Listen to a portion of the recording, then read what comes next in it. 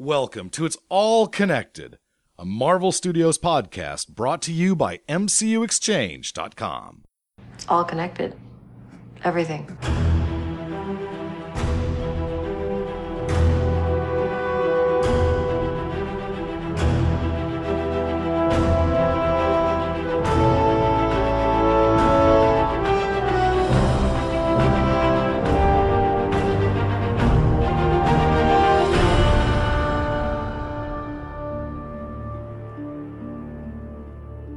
For anybody that's been following our podcasting careers, in air quotes, for a number of years, it would be a huge disappointment if I didn't address Jason Statham at this point. Agreed. Yeah. So we're going to do that, even though it's like a non-rumor or whatever. Let me just go on the record as saying there is no better bullseye available than Jason Statham. whether you like him or not, or like his movies or not, there is no better bullseye available than Jason Statham. Would you agree? I would. Of course agree. you would. I would agree. No, you don't have to agree. I apologize. I mean, I like Colin Farrell. I thought he was fine, but I don't think that's the way they are going to play it in season 2. So yeah, I'm with you. So this rumor pops up that he's in serious talks, and then something's just not adding up, because the day after the rumor, he's bashing Marvel movies for green screening and having giant budgets, and nobody does their own stunts, and coming off like a big jerk. So something's off, because you just don't do that, I don't think, like, unless there was some kind of terrible negotiations that went south and we kind of got the information at a slower rate than it was happening. Yeah, I don't buy the whole he dropped out because the internet got rumors that he was in. You know what I'm saying? Like that didn't ring true to me at all. Yeah, no, that was I forget who wrote that story. I guess that was their theory. Or yeah. So I was very happy for 12 hours and then very sad for the next 12. And now everybody's like, you see, he's a jerk anyway, because the Marvel fanboys that you can't say anything negative about anything Marvel, which, Yeah. I get it, whatever. But now they're like, you see, he's a jerk. And I don't want to date him. I want him to be bullseye. Exactly, I don't care yeah. if he's a jerk. Yeah. Well, and part of it too is, I think it's just a trend, a bad trend in general, is people can't say anything anymore because there's 15 people with a microphone, there's Twitter, there's Facebook, we propagate different rumors and stuff like that. And I think I try and stay away from the sensational, because I just don't, that's just not my thing, for people personally. But I think it's to the point anymore where when somebody says anything, it's like extremely scrutinized, and you don't know what circumstances, most of the time, you don't know what the circumstances were where that quote was given, right? I mean, had the guy not slept in a week? Is he just doing nonstop press stuff? Was it, was he kind of ambushed? Was, he given a line of questioning beforehand that agitated him and just caused him to just, say what he's saying? Was it, said with humor and that just didn't come across in a print interview? It's like anything. I mean, we've seen it, we didn't comment on it at the time, and I don't want to go into it now, but, with the Chris Evans and Jeremy Renner interview, and, they kind of had a big gaffe and everybody went berserko, and, just other things that happen. And I'm not defending or not anything anybody said. It's just the point of, everybody's under a spotlight, everybody's under scrutiny 24/7, and it just, I think people in general need to just kind of chill out a little bit. Yeah, I'm with you. And it's all connected, and we chill out a lot a bit. Yes. And it's episode 66, which is almost the number of the beast, the devil, which is why this is a Daredevil episode. We're 1/6 short. Yes, well, we're several months late as well. But this is John, and this is Russ. Hello. And that was kind of news. And I know, Russ, maybe you want to talk a little bit about the MCU Minute. Is that the official title? Yeah. I'll let you do this. Yeah, so this is something we've been kind of toying around with for a while, and all it is just, just being that I'm at home, I can usually crank out, during a lunch break or something, or just immediately after work, just news of the day. So it's literally like a minute, 90 seconds long. It's not any commentary or opinion. For the most part, it's just pretty much news. And every so often, I'll try and sprinkle in some kind of cool fact, if something released on a particular day or box office numbers and things like that. I'm going to try and do them mostly daily. And I say mostly daily because some days there's just probably not going to be any news, nothing going on or nothing worthy of note. And just as we got geared up on it, I will be on vacation next week. So there will be no news minutes next week, but the week after, there should be some. So pay attention that this is something we're only putting on the It's All Connected feed. I'm not putting this on the master feed. I don't want to spam it out because it's going to go out every day. But again, even with the intro and the outro, they're typically less than 2 minutes long. Just something if you're not by your computer all day and just have your podcasting device or your iTunes or whatever, and just kind of just a little sprinkle of what's been going on in the Marvel universe that day. Yeah, and they sound great, and they've been informative, and it was a good week to start. I think we got some cool stuff that maybe we can keep touching on now, like the big Punisher news. Yes, Jon Bernthal. Yeah. I like it, and I'm actually ashamed that I didn't think of him when I was going through possible Punisher candidates in my head, because anybody that is a fan of the Walking Dead show and knows the seasons that he was a part of, he has the intensity. Yes, and I think it's going to work out really well. If you remember, if anybody. Again, if you've been listening to us for a long time, perhaps you've heard the Walking Dead TV podcast that I was a part of way back when. Russ is still a part of that show. We talked about Jon Bernthal stealing that show for a little while. Yeah, we did. Season 1, 2-ish. And I think it fits. I think it's great. And even the fan art that's coming out is spectacular. And I'm always in awe of the people's talent that's out there. Yeah, to put out these fan-made posters that look legit, and I'm all for it. He kind of this is going to sound a little weird, but he reminds me like of a huskier, younger Frank Grillo. Oh, absolutely. Yeah, I could see that. And I think I think before Winter Soldier even we talked about maybe Frank Grillo making a decent Punisher, and I'm sure that was bandied about at the time. So, and we should mention after our last show and all that talk about Charlize Theron's age, Frank Grillo also turned 50 this past week. So yeah, age is just a number. Exactly. I've been more guilty of it, I think, than you, John. You've been a lot more open to it, and it's not that, and I think people may have misinterpreted it as me not wanting it. Or not wanting older actors or actresses to play. My only concern is just, will they commit to a long-term contract? But I am all for the best person for the role, regardless of age. But I also just don't want to see somebody, do a one shot on a starring role and then just get recast, because then it just kind of takes some of the thunder away. Right. Very good. Anything else on those news minutes that we might want to? No, I mean, just the Spider-Man stuff is still in flux. They got it narrowed down to a couple folks. I think we'll probably that'll definitely be news minute worthy coming up. I think the decision will be made and finalized here pretty quick, is my guess.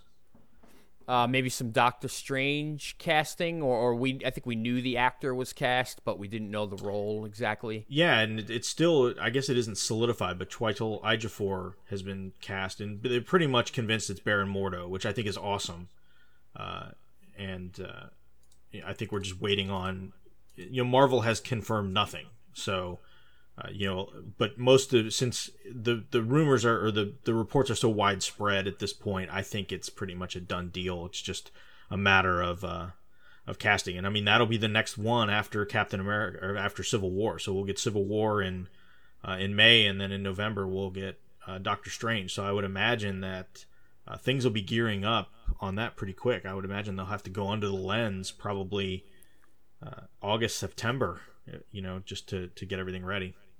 Now, is that character, another sorcerer, basically? Yes. Do you fear that Marvel kind of falls into this trap? Maybe the trap's not a good word, but I couldn't think of another word. In other words, you have Iron Man versus Ironmonger.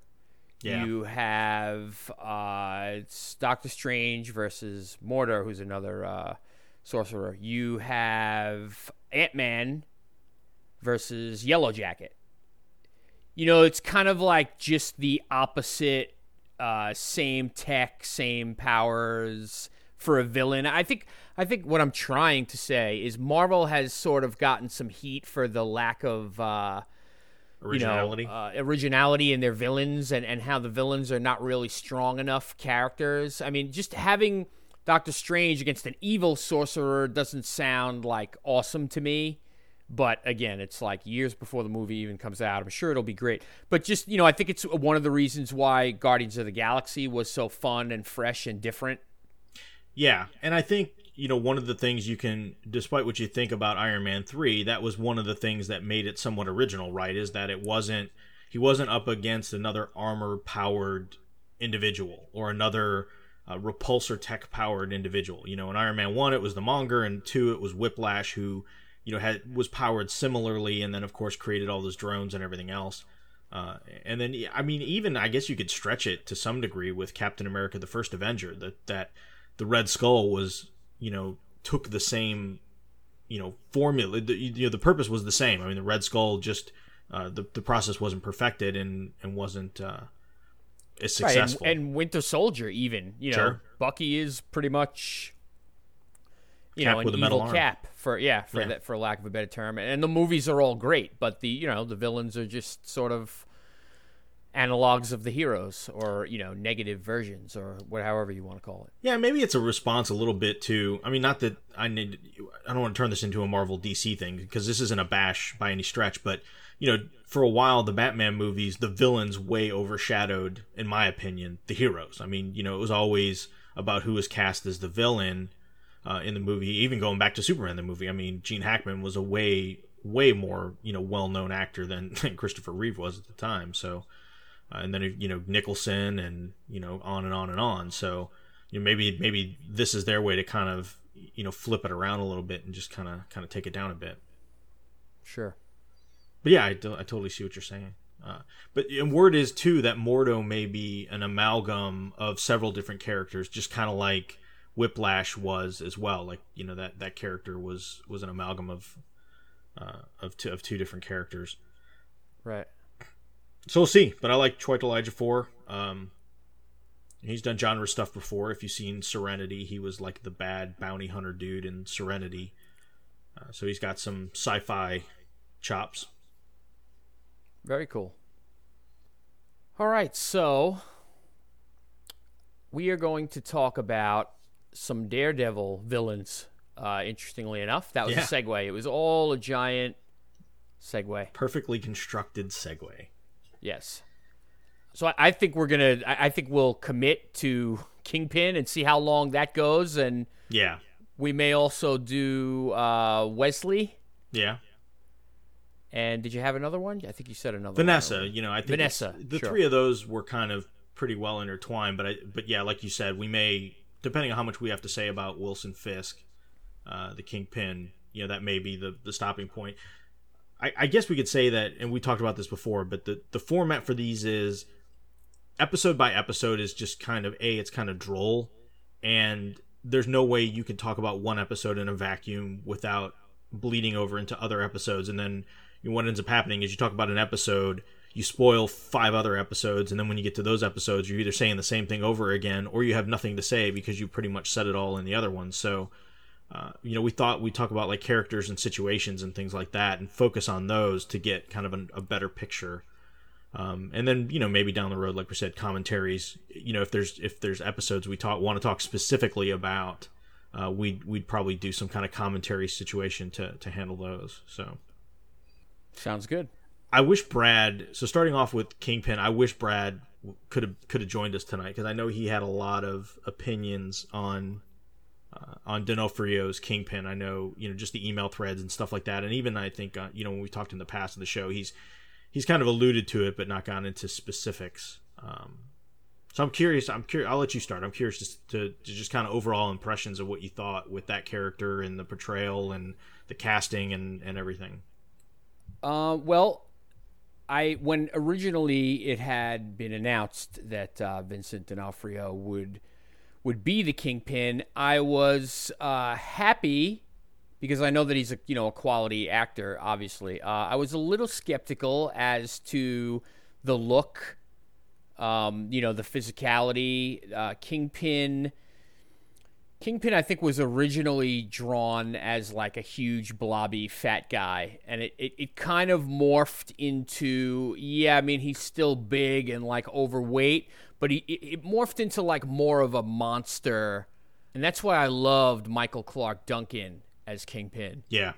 Just that bigger than life physicality, and he's reserved and he's very well-kempt, and he's all into, where his dinner fork is and all of that, and his ascot, but he can crush your skull when he needs to.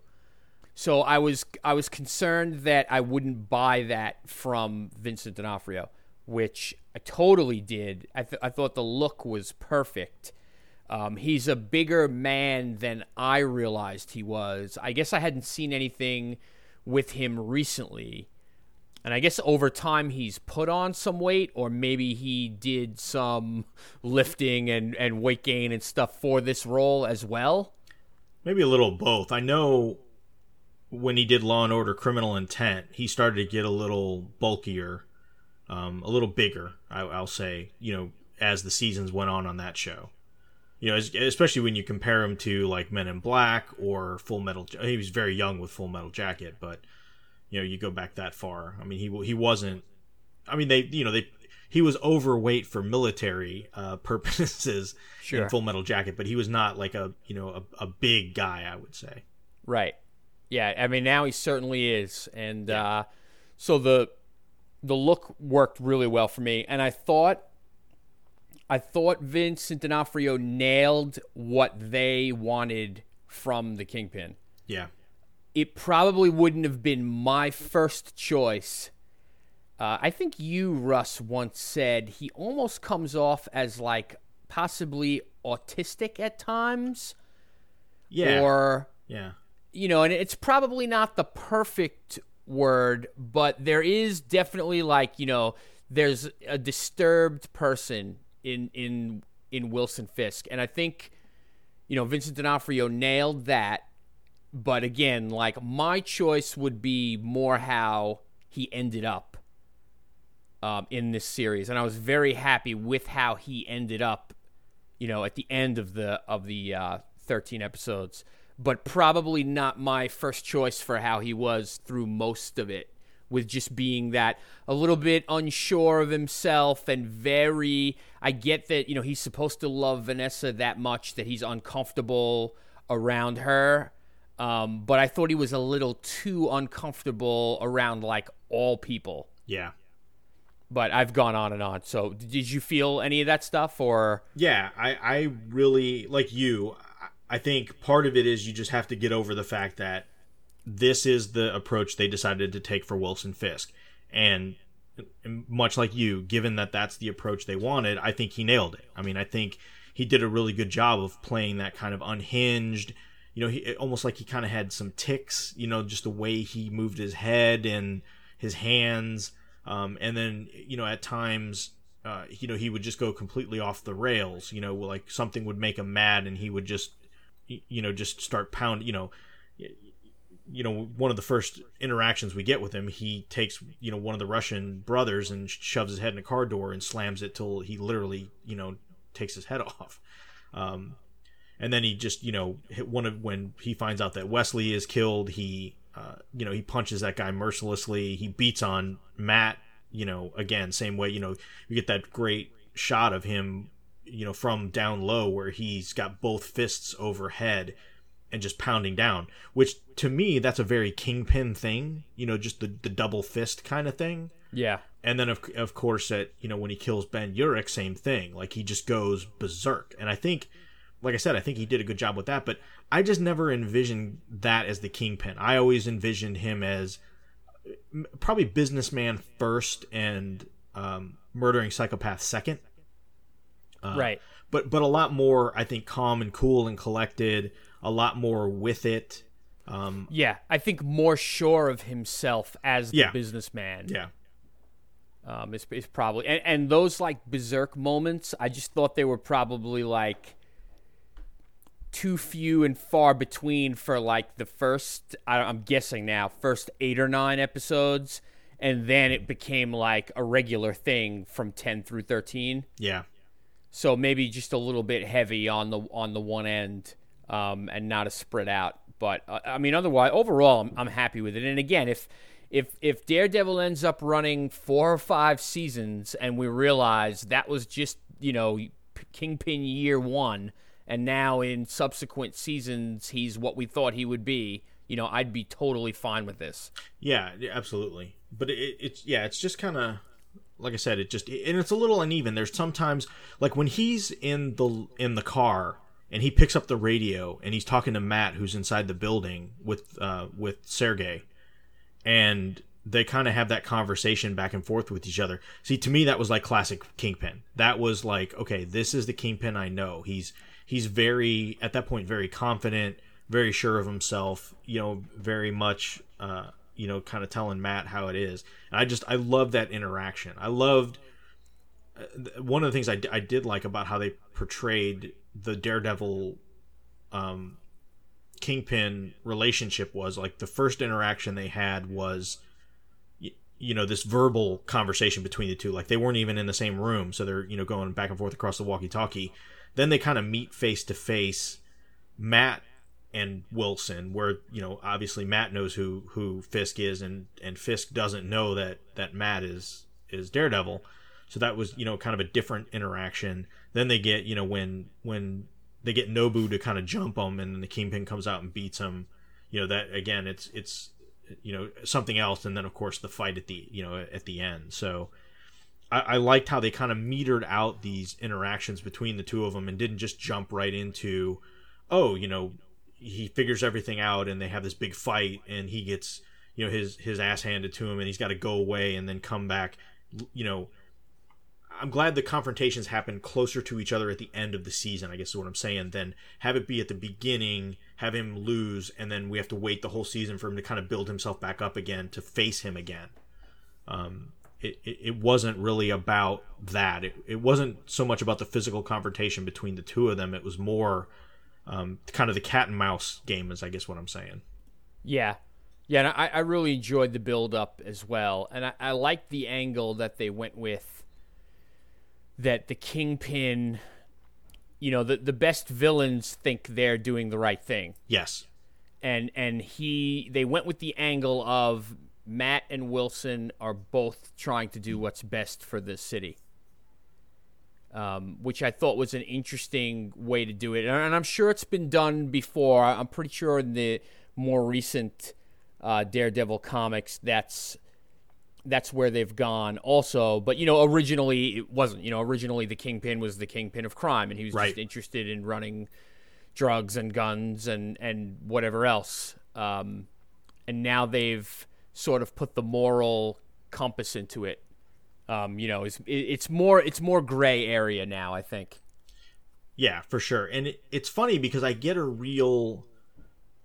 I noticed it more, and maybe part of it is I just rewatched The Wire recently. So they HBO put out a high definition version of The Wire. They kind of remastered it, reframed everything, and all that. And I'd watched The Wire.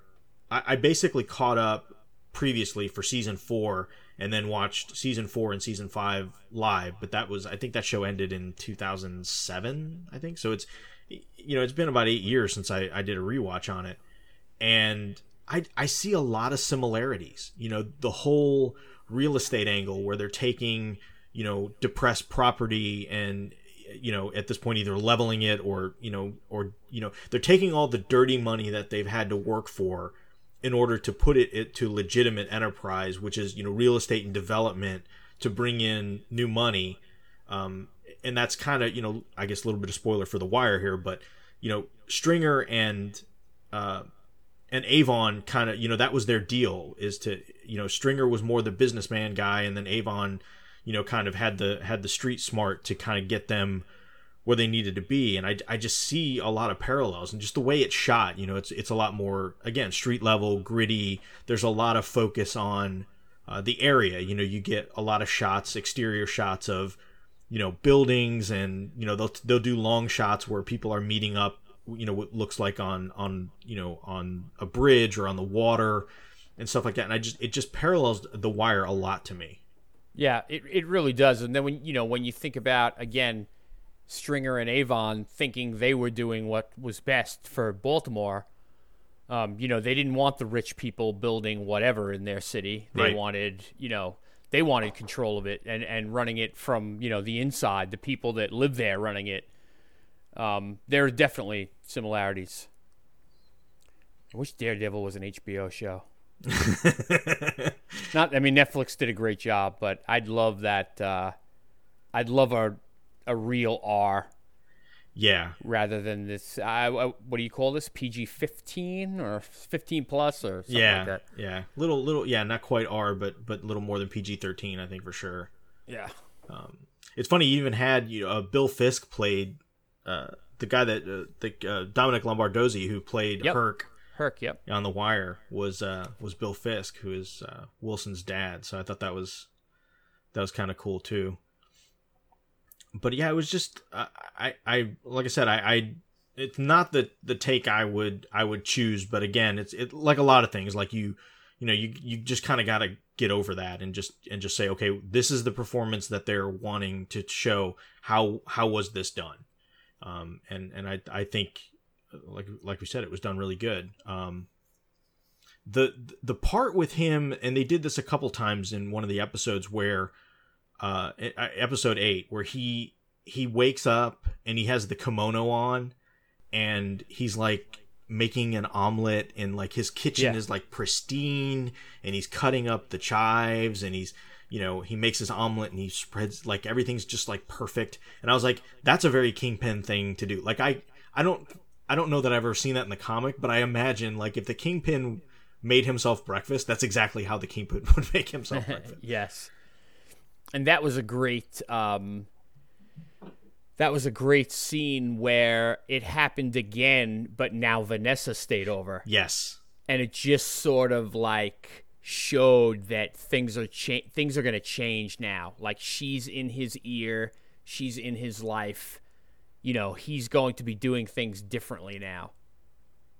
I thought that was great. And, you know, maybe we'll save more Vanessa for after. But I also, since we talked about Bill Fisk a little bit, I thought those flashbacks, you know, that was intense and really good stuff. And again, you know, it's painting him as a sympathetic character. You know, he's not the straight, I mean, he is the straight bad guy, but they're going to make sure that you at least feel for the bad guy. Yeah. Yeah, it's like they're trying to, you know, they give a reason for why he is the way he is. I mean, he basically came from an abused environment. I mean, his father was a drunk and, you know, and beat his mother and, you know, tried to be a big shot and wasn't, and kind of tried to take his shot at politics and failed, and, you know, got in with some money. And again, you kind of see the origins of him snapping like we do, you know, later on when he kind of freaks out on people. So it was a nice little, yeah. I mean, that's one of the benefits of doing a 13 episode, you know, Netflix series as opposed to a Daredevil movie, is you can have these moments. Like, this isn't something, if you tried to do this in a movie, it's just like too much. You know, you're derailing the movie to go too much into backstory. And so it's really nice to be able to just say, you know what, we're going to take an episode and a big chunk of it is going to be dedicated to how the Kingpin became the Kingpin. Right. But my favorite line from that is after he knocks his old man in the head with the hammer, and the mother's like, it's okay, it's not your fault, and she's like just deadpan. She looks at him and says, "Go get the saw." Yeah. I was like, holy crap. Yeah, his mother definitely was not all there either. No. Yeah. But just completely deadpan. Go get the saw. I was like, wow, that was like some Goodfellas level stuff right there. Yeah. And I mean, the whole thing with the painting that he's so into in the gallery, and then you realize it looks like the wall that he stares at to space out. Yeah. And there's one just like that in his cell at the end. I mean, that's like genius stuff. Yeah, and the fact that, again, when Matt comes in, she directs him towards a painting that is more or less like that, except it's red. And especially after he tells Claire that the way he sees it looks like the world's on fire, and so she directs him to this red painting that kind of has this red orangey kind of gradations in it and stuff like that. So that was kind of cool. But yeah, it's interesting because he ends, ultimately in the end, his down, he was kind of taken down in a series of steps. He was content with staying completely behind the scenes. They make a point, like, he doesn't even show up until the third episode. Like, the first two episodes, he's not even there, and then he shows up at the end of the third episode, and then from that point on, he's a significant portion of the show. But they kind of they don't. It kind of matches how they portrayed him in the show, where he was content to just stay behind the scenes and just operate this criminal empire along with this conglomerate, where he kind of had Wesley as his proxy to work with Gao and Dogen and Owlsley and the Russians to handle all this. And it wasn't until Karen broke the story to Ben Urich that he had to kind of take a more active role to kind of squelch stuff down. And then as things kind of escalated, he had to get more and more involved, and then his relationship with Vanessa kind of changed things again, and even Gao goes to him in that scene where they're on that rooftop that has like a garden on the top of it, and they're sitting on the bench, and she basically tells him, like, you're trying to basically live in two worlds. You're trying to think with your head and be a businessman, but you're also thinking with your heart, because you finally found someone that kind of gets you. Yeah. Which ultimately kind of leads him to be more exposed and more vulnerable, and then ultimately get taken down. Did you feel 100% that you got her motive? Not at first. Okay. And what did you come to then? When you say not at first, then what did you come to afterwards? I was a little unsure. It seemed, so on the first viewing through, it seemed uneven. Like, why would this person be with this man, especially when she sees the horrible things he does, and he tells her about the horrible things that he's going to do and has done. But on the second view through, so, when we first watched this, I binge watched the hell out of it. I mean, we watched, the first 13 episodes in 48 hours or less. So going back through it again, I watched it specifically, knowing we're going to talk about these characters for the show, to kind of pick out those moments and focus on them a little bit. And you got hints that, so she owns her own gallery. You could tell it's very high end. You're not going there to put a painting on your living room wall. In your 3-bedroom ranch style. These are high-end people that are coming in looking at this stuff. She kind of has that high society feel. And then when you really pay attention to what she's saying to Wilson when they're having dinner, she's used to, and then even when they first meet, and she talks about how different men have tried to pick her up and this and that. She even talks about it's all powerful men that she's been with, or princes, or people, in high and at the higher echelon.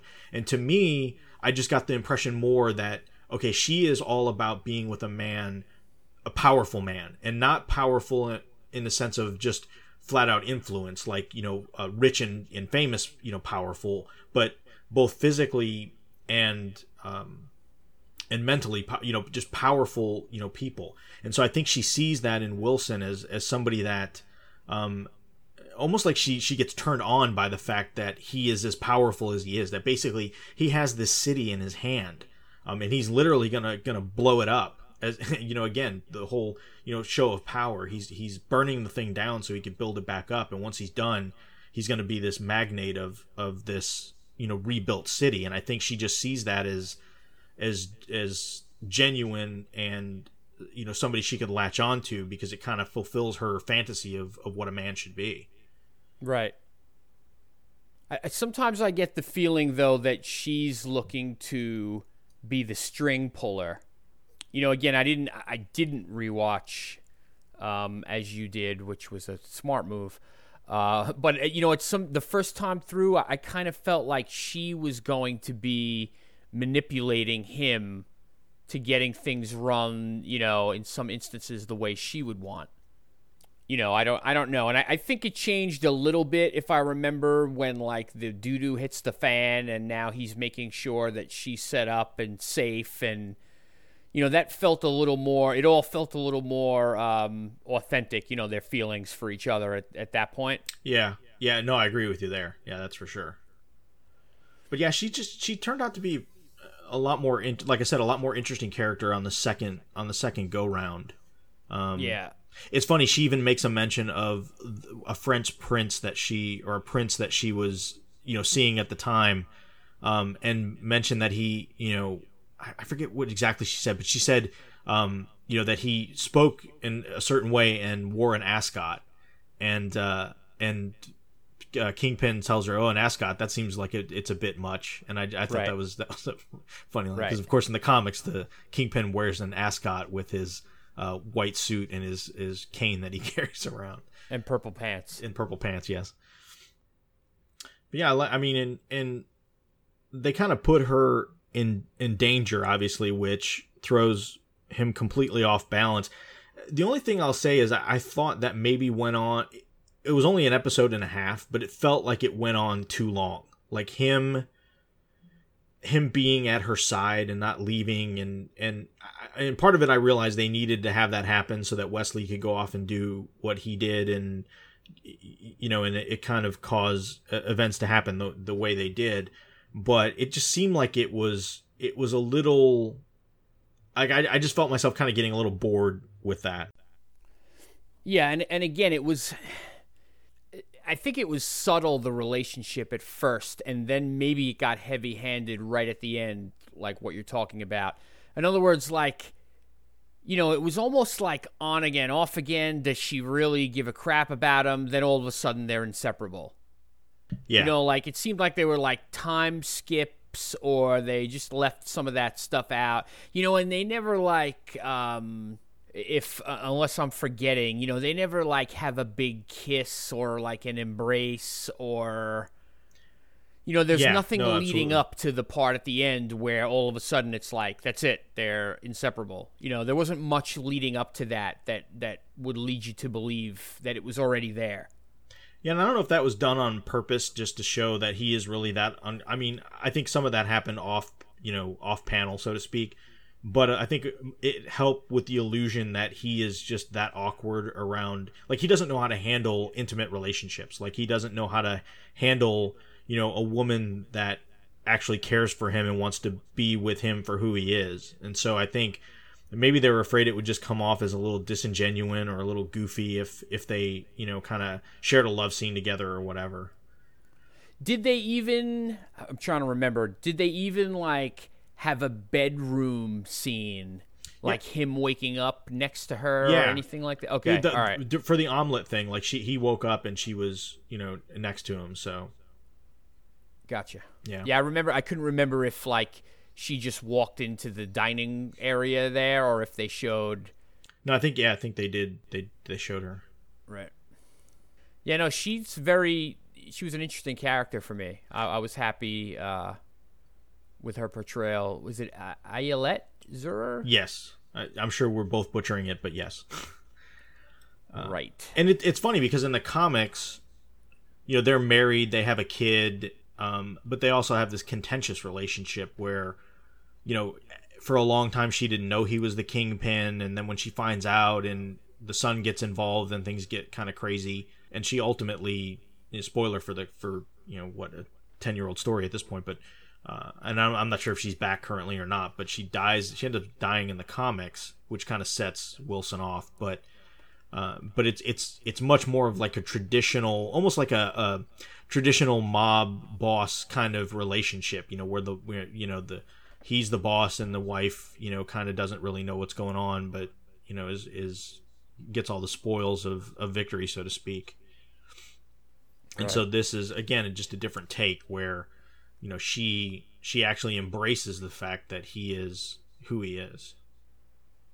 So I'll be curious to see, again, where they go with him in season 2, if they keep him in prison and just go at that angle with it, or if he ends up getting out, to see what goes on. I almost think it would be interesting to see him stay in prison and or at least for a significant portion of the time, and just kind of see how he orchestrates things from that environment.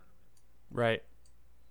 There's a storyline that I'm pulling for. Yes. I don't even know if we should say it. I guess it's a potential spoiler because it is a story. And now we have the Punisher as a player who would be involved in this story also. So maybe we'll leave it alone, but I hope he's in prison next season. Agreed. So we could probably maybe hit Wesley a little bit here before we wrap up. Yeah, I think we can. I mean, Wesley. Well, let me first. There are two characters that I'm really upset won't be coming back. One of them is Wesley, and the other one, obviously, is Ben Urich, which we'll talk about in a future episode. I think we'll have a lot to say about poor Ben Urich, but I really liked Wesley.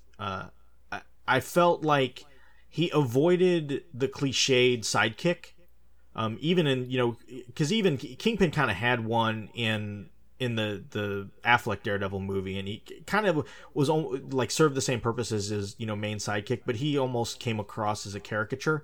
Wesley is like pure devotion to Fisk, and it's funny because normally with these characters they always put some kind of quirk in the character, like he has some kind of flaw, whether it's women or drugs or some sort of or men, whatever. There's always some, and not to say that's a flaw, but there's always something that pulls him away and distracts that character from his main purpose, which is being the villain's right-hand man. And Wesley didn't have that. Like, Wesley was all about business. Wesley was all about protecting Wilson. He didn't have anything that really pulled him away and take his eye off the ball. Like, he was completely devoted to making sure that Wilson was protected. Even when Vanessa came in, I mean, they hinted at a little bit of jealousy and a little bit of annoyance here and there, but overall he knew where his place was, and he stayed strong throughout. I mean, we even saw with The Wire, where that wasn't necessarily the case, where there was, crosses and double crosses with characters that were very tight with each other. And so that to me made it interesting, because I kept waiting for, I don't know about you, but I kept waiting for that other shoe to fall. It's like, oh, they're going to have, he's going to go home and, snort a bunch of cocaine, or, oh, he's going to, end up at a strip club and, you'd be totally distracted by, by this, that, or the other. And that never happened. Yeah, I think for me, it was almost a role reversal. Usually you got at this a little bit. Maybe we're dancing around the same point. Usually the boss is the straight guy, and his right-hand enforcer guy is the nut. Right. Who, will beat the crap out of somebody when you need him to. But you, like you said, you also have to keep him away from the coke or the booze or the women or or whatever. And here it's reversed. The boss is the one that could go nuts, and the right-hand guy, Wesley, is the straight man, making sure everything is perfect, stays intact. He's not going to let anybody set the boss off, that type of thing. So it was kind of like a fresh take. It's funny, when you were talking, I was thinking of Punisher Warzone, where Jigsaw had a crazy brother. Like, Yeah. as if you needed anybody crazier than Jigsaw in the movie.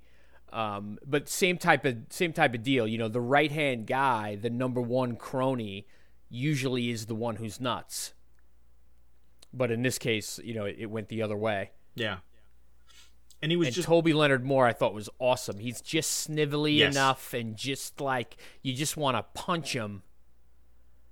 But like you said, totally devoted and like a perfect guy to have under you if you were a crime boss. Yeah, and just like well manicured, and he's always looking professional. You never catch him where he's like hanging out with a t-shirt and a pair of jeans or whatever. I mean, he's always in the suit. He's always just like perfectly his attire and his hygiene are just absolutely perfect.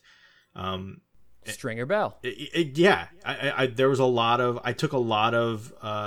I see a lot of parallels there because Avon, especially in the end, kind of went off the deep end a little bit and had to prove how street he was, and Stringer was all about let's stay on the ball. This is all about business. We need to get stuff done, even though he was kind of out of his league. But Wesley is fully in his league, and it's interesting too because we never got his backstory. Like, we don't know what his deal was. Like, where did Wilson find him? Like, what's the deal with him? And I started thinking about it a lot in this episode, and especially when he has that scene, the final scene he's in, when he's sitting across the table from Karen, and he asks her, do you love this city? And they kind of have this exchange back and forth, and she's like, well, I haven't been here long enough to know. And he's like, well, you pretty much know you do or you don't. And if you learn to love it, that just means you're forgetting all the stuff you hate. And he talks about, you can't get the filth off of you and all this other stuff. I almost kind of took it as he had an opposite upbringing in some ways. That I think he had an opposite socioeconomic background than Wilson did, meaning he probably grew up with money and status, but either had a chip on his shoulder or something to prove or whatever, because he seems very high class and very very proper or whatever, and very looks down on people that he feels are less than him or lower than him, but at the same time feels like he has something to prove. So he's just like a really interesting character, and I think maybe not knowing much about his background kind of even makes it more interesting, because it's kind of left up to you to determine like what's this guy's deal. Right. That's a little bit heavier than I thought I was going to get, but no, yeah, I get it. He definitely that conversation with Karen was huge, and it is his final scene, which was shocking to me. I mean, that was one of the high points of the whole series for me. Yeah, I didn't see that coming. I really thought that he was going to make it through, and when he puts that gun on the table, and it's funny because he completely, and I think a lot of it is just he completely underestimated Karen. I think he judged her by things he knew about her past, and maybe the fact that she had a menial job for a long time, and she was kind of hanging out with these lawyers that are just barely scraping by or whatnot, and completely misjudged her. And then when she picks up that gun and says, "What makes you think you're the only person I've ever shot?" I was like, whoa. Yeah. And then he tries to fool her with saying, well, I wouldn't really put a loaded gun on the table, and sure enough he did. But again, it was like, I guess his one flaw was he was too protective. He went off on his own to kind of take care of this problem, and ultimately it got him killed. But I mean, the interesting thing is this means more for Karen. Like, I think one of the positives of his death was it added this dimension to Karen, because it kind of brought out the fact that there's more to her that we don't know about. And two, she's got something hanging over her head that's going to carry into next season. Not only the fact that she shot Wesley, but the fact that she basically got Ben killed. So yeah, I'll be sad to see him go, because he just just from the get go, just really kind of made an impression as just a well designed, well acted character. Yeah, I agree. And Toby Leonard Moore also embraced being a part of the MCU. He was a regular on Twitter and engaging the fans and stuff like that, which is always cool. Yeah, absolutely. So that was a nice full discussion. I can't think. I'm not the one with the notes, but I can't think of anything else for Kingpin and Vanessa. Yeah, no, that was pretty much all I had, in my notes was, everything we talked about and then some actually. So, like I said, I think it was just again, strong performances all the way around, like we talked about, maybe not exactly the, if we sat down and wrote a Daredevil script, probably not how we'd portray the Kingpin, but again, with what they did, I think they did a good job. So, yeah, I'm hoping it's just chapter 1. Yeah. It's sounding a little crowded for next season. If we take that Elektra rumor, which I don't really think it was a rumor, the video was online for a period of time. Yeah, and I mean, he flat out, Matt says in that episode, Murdoch versus Nelson, that, oh, what about that Greek girl that you met, so it's I think that's pretty much a done deal at this point. So you have Elektra. It sounds like you have Bullseye, being that rumors are coming out about Jason Statham in talks for the role. Yeah. So, the Punisher is confirmed. So it's starting to get a little crowded. I don't think D'Onofrio has been confirmed, or did he sign a multi-season thing? I don't know. I honestly don't know.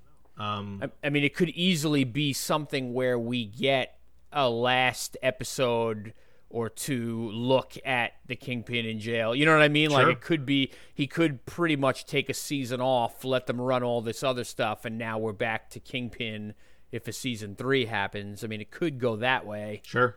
Who knows? Yeah, and I think I kind of see the Elektra episode, or maybe it may be multiple episodes for all I know, but kind of almost like the Stick episode where we get this, current storyline that's running, and then all these flashbacks as to, like, she comes back into his life for whatever reason, and then we get the flashbacks as to what her deal is. And so I think they could, that may not take up as much time as we might think. Right. I could see the Punisher being a longer arc. Like, I don't see him just coming in for an episode. I see him coming in and being a player for a bigger part of episode 2 or season 2. Very good. Yeah. So what do we have? We have 2 weeks. No, more than that. How long do we have till Ant-Man? A month. We got a month. Yeah, we have exactly 5 weeks until Ant-Man. So I would think we'd be able to sneak, hopefully, conservatively 2 more of these in at least before Ant-Man. Yeah, I think that's doable. Like I said, next week. Well, as this episode posts, it'll be the week I'm actually going to be out on vacation. So there won't be any. So maybe the following week we'll put an episode out. Because I'm really anxious to talk about Ben Urich for sure, and then maybe a little deeper dive on Karen and Foggy and some of the others. But I really want to talk about Ben Urich. Sounds good. Yeah, and then like I said, heading over to MCU Exchange, which has links to all the feeds. So if you want to get the MCU Minute that we're putting out, you'll definitely need to subscribe to that specific feed and not the master feed if that's how you're getting this show. And when we say master feed, we mean the HHWLOD Yes. .com master feed, just so the people that are only getting the... It's awfully complicated, isn't it? Why did we make it so complicated? I don't know. Oh, well, you'll find it if you're looking for it. That's right. All right, so we'll see you maybe in a week or 2 with some more Daredevil talk, and if any cool news or if Spider-Man is cast or anything like that, I'm sure we'll be back even sooner. Yeah, absolutely. Good night. Take care.